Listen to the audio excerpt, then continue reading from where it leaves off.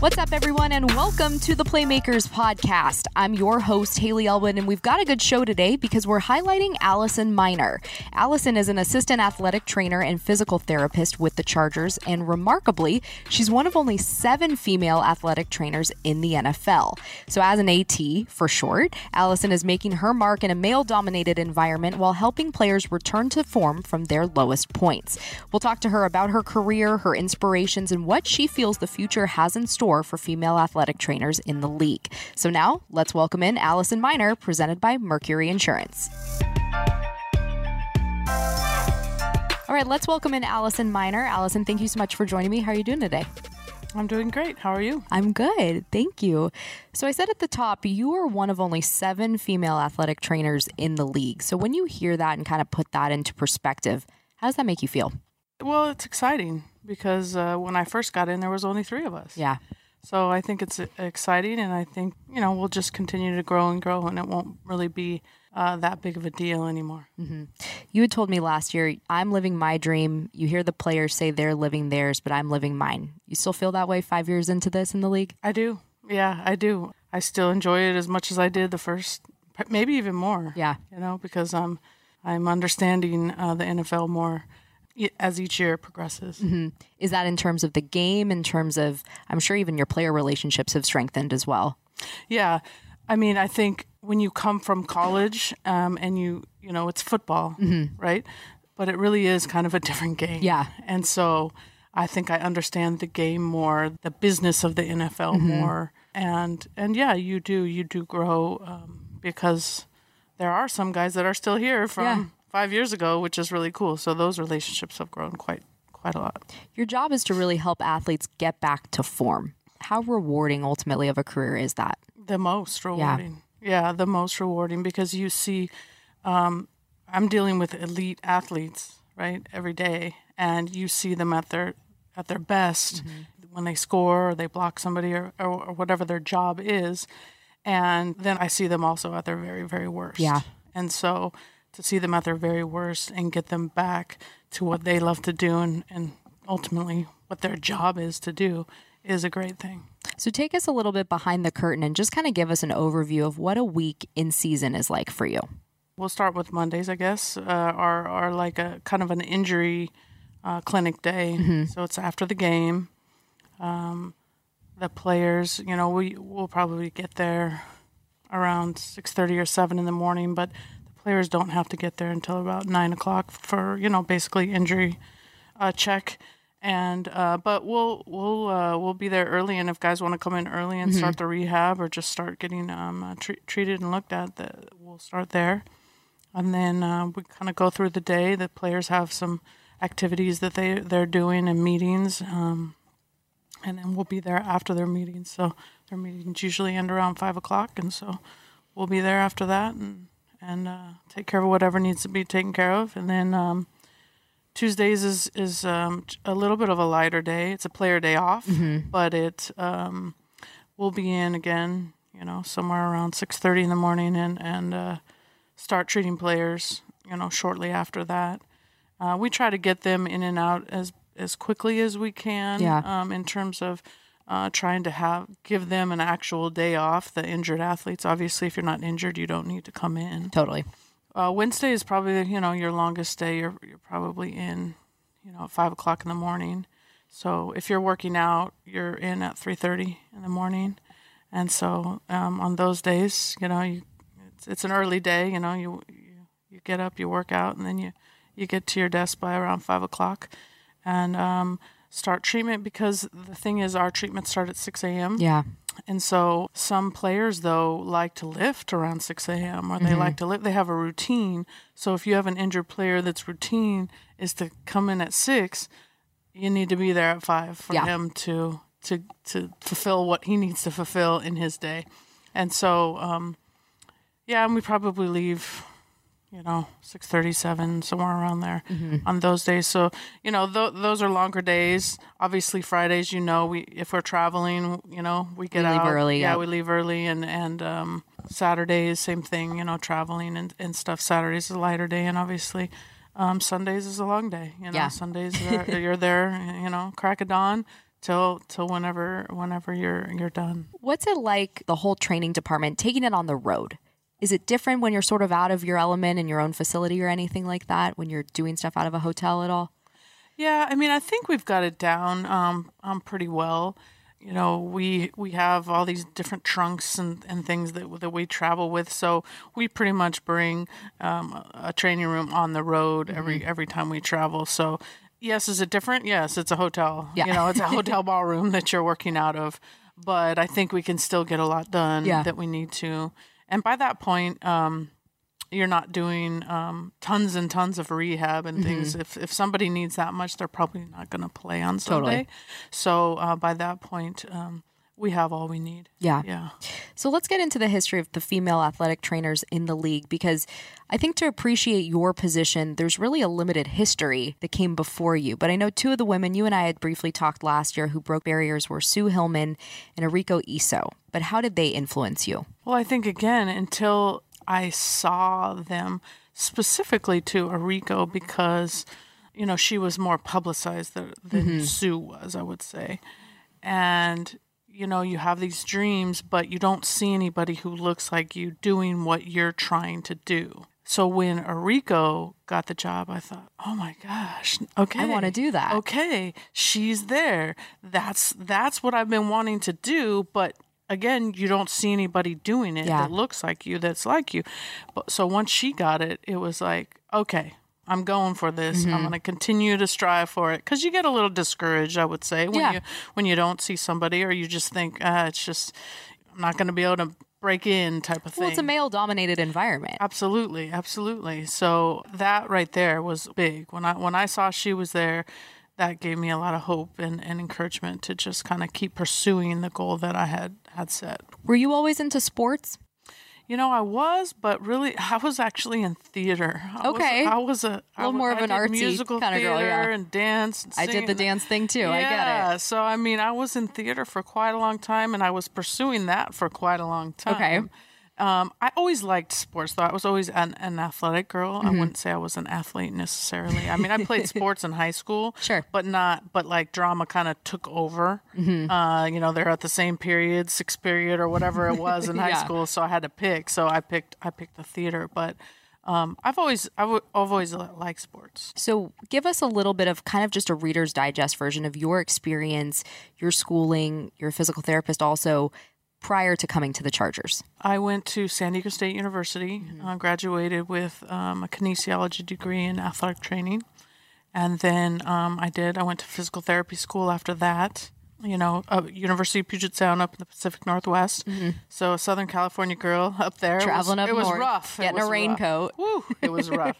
Yeah, they don't use umbrellas up there. Just raincoats, they deal with it. I had an umbrella at first. It doesn't work out. And then I worked at San Diego State with their football team for 10 years. And so I think that was a really good training ground for me to prepare me for what I'm doing now. What was it like working in the college game?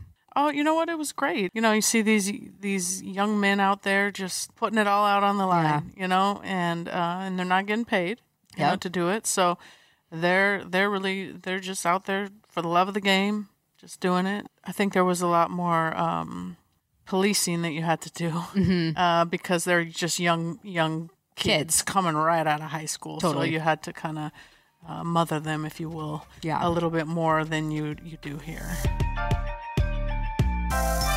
We'll get back to our convo with Allison in a few, but we wanted to remind you that you won't miss a minute of the action with the official Los Angeles Chargers mobile app. Follow real-time stats, watch your favorite Bolts programming, and live local Chargers games all season long. Download today at chargers.com/app.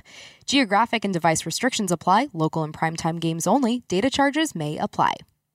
Chargers fans, we know you love the Bolts, but you probably also love saving money too. And Mercury Insurance can help with that because Chargers fans save an average of $769 with Mercury. That'll get you great seats for the next game and jerseys for the whole family. So what are you waiting for? Get a quote today at mercuryinsurance.com to see how much you could save. It only takes a few minutes to switch and it could save you a lot of money. So don't wait. Get a quote today at mercuryinsurance.com and go Chargers. Savings info based on 2019 California Department of Insurance Rate Comparison Profile 38A. Individual savings may vary. Now let's get back to the interview with Allison Miner, presented by Mercury Insurance. So in 2015, you basically got the opportunity of a lifetime because the NFL had mandated that every team in the league have a physical therapist, and you got the call to join the Chargers staff. What was that like? What do you remember? Yeah, I remember one of my mentors, Carolyn Peters, she called me and said there might be an opportunity, that might arise soon. I didn't have a lot of details, really. Kind of vague. Yeah, with the Chargers. And I was like, my heart just dropped into my stomach like, you've got to be kidding me. because not only do you want to be in the NFL, right, but I wanted to work for the Chargers. Yeah. That was the team I wanted to work for. I grew up in San Diego. Sure. So I was a Chargers fan. And so that is something that, was really something that I wanted to do. So, so I got that, she kind of gave me a little bit of info. And so obviously I started getting my resume together and just getting everything together, in hopes that what she kind of threw out there was going to happen. And then soon, I don't know if it was soon after, but after that, then I got a call from James Collins, who was the head athletic trainer at the time, and then the ball started rolling from there. I remember James had told me he had met you a while back. Yeah, because James also is a San Diego State alumni. And so he's like, especially in athletic training, he was kind of one of the more famous, if you will, people that are alumni. So I, of course, knew him. And then I just always, anytime we had events or we have a National Athletic Trainers Convention every year and things like that, anytime I saw him, I made sure that I would always introduce myself, and by the, how many ever times he finally was like, I know you. You don't have to keep introducing yourself. So, yeah. So I've known him through the years, but, didn't have like a lot of contact with him. I remember he had told me that it really wasn't a gender thing, that you were ultimately just the most qualified person to take the job. But ultimately, the Chargers were one of those teams that was on the forefront of bringing women into the organization in positions like yourself. So when you kind of hear that, though, I mean, how special is it to be a part of something like that? Oh, it's so special because they didn't have to do that. Yeah. Because, really there's I don't know if it's an inherent risk or whatever, but whatever the stigma is or was, it's there. Yeah. And they said they listened to James and they said, okay, let's give it a go. Let's take a chance. I mean, I talked to Tom Telesco, and he was great to me when I talked to him and everything, that kind of in the interview process. And so I'm grateful to him as well, and the coaches and everybody else that was like, yeah, okay, let's do this, and really I don't think we've looked back since. It's been great. Yeah. Is there any added pressure being a woman in this position? Sure, because you don't want to mess anything up. Yeah. There's only 7 of us for crying out loud, so you don't want your misstep to be, 3 or 4 other women. Remember what happened with this, or you just don't want anything to go wrong. So I think there's pressure, and I get a lot of emails and our Facebook messages and from people, young ladies that I don't know, but I try to talk to all of them and give them the best advice that I can when they ask me. How important is it to give back like that? Very important, because I think, I actually talked to Aurico a little bit too, and she emailed me back. She always did that. And so I try to do the same, I mean, no matter how busy you get, this is somebody, and you don't have to, write a 3-page letter to them. Totally. Right. But, sometimes I even say, hey, you know what, give me your number. I'll give you a call. Or why don't you give me a call? It might be easier than explaining this over the, or, sometimes they have different questions and stuff like that. So, yeah, I think it's important. I think it's always important to give back to people, because people gave to me and people mentored me. And I think mentorship is very, very important. Well, and in today's day and age, too, it's so much easier to get in touch with people as well. Yes. That even things like you said, Facebook, it's not even you going up to James at a conference anymore. It's digital now. Oh, yeah. Yeah. So from coworkers to players, How receptive have they been to your position? But also, I know this team has other female interns too. I think when my first year in, and I think this probably would have happened with a male too.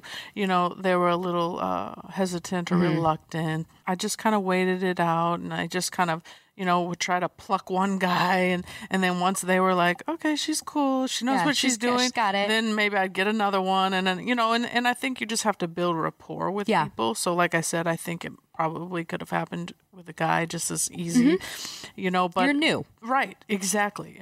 Basically, that's what it was. I think, you're new, and, I don't know you. I'm not going to trust you with my body. Yeah. You know what I mean? This is my craft, basically, what their bodies. So, yeah, it didn't take very long, but initially, it was a little bit of a struggle, I guess, for me, because I came from a place at San Diego State where I was in charge of a lot of things. Yeah. And I knew everybody, and everybody knew me, and I knew everything about everything, right?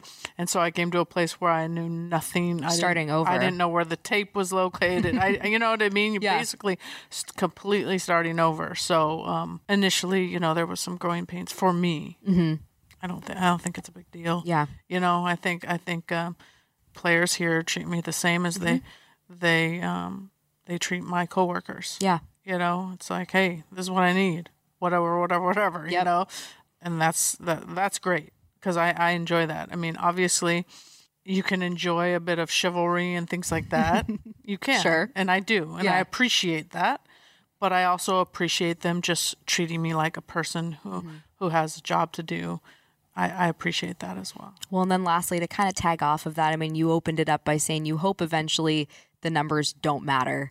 But ultimately, where do you see female athletic trainers trending in the league? Oh, up. Yeah. Up for sure. I think in all areas, not just athletic training. Obviously, that's my forte. But I think in all areas there's more and more women, and I think there is so much strength in diversity. Yeah. So a diverse workplace is, I think, going to just build, so much. And I think our athletic training room is very diverse. And I think that's one of the reasons we're so strong. It's great. Is because we're so diverse. Yeah. Awesome, Allison. We appreciate it. Thank you so much. Thank you. All right. And that's a wrap on this week's episode of Playmakers. Many thanks to Allison Miner for sharing her story and for her insight. One final reminder to subscribe to the all-new Chargers Podcast Network wherever you listen to podcasts. It's your one-stop shop for all things Chargers directly from the team, including in-depth conversations and analysis with players, coaches, executives, national reporters, and broadcasters, and much more. Be sure to rate and review on Apple Podcasts, and thanks for listening. Catch you guys next time.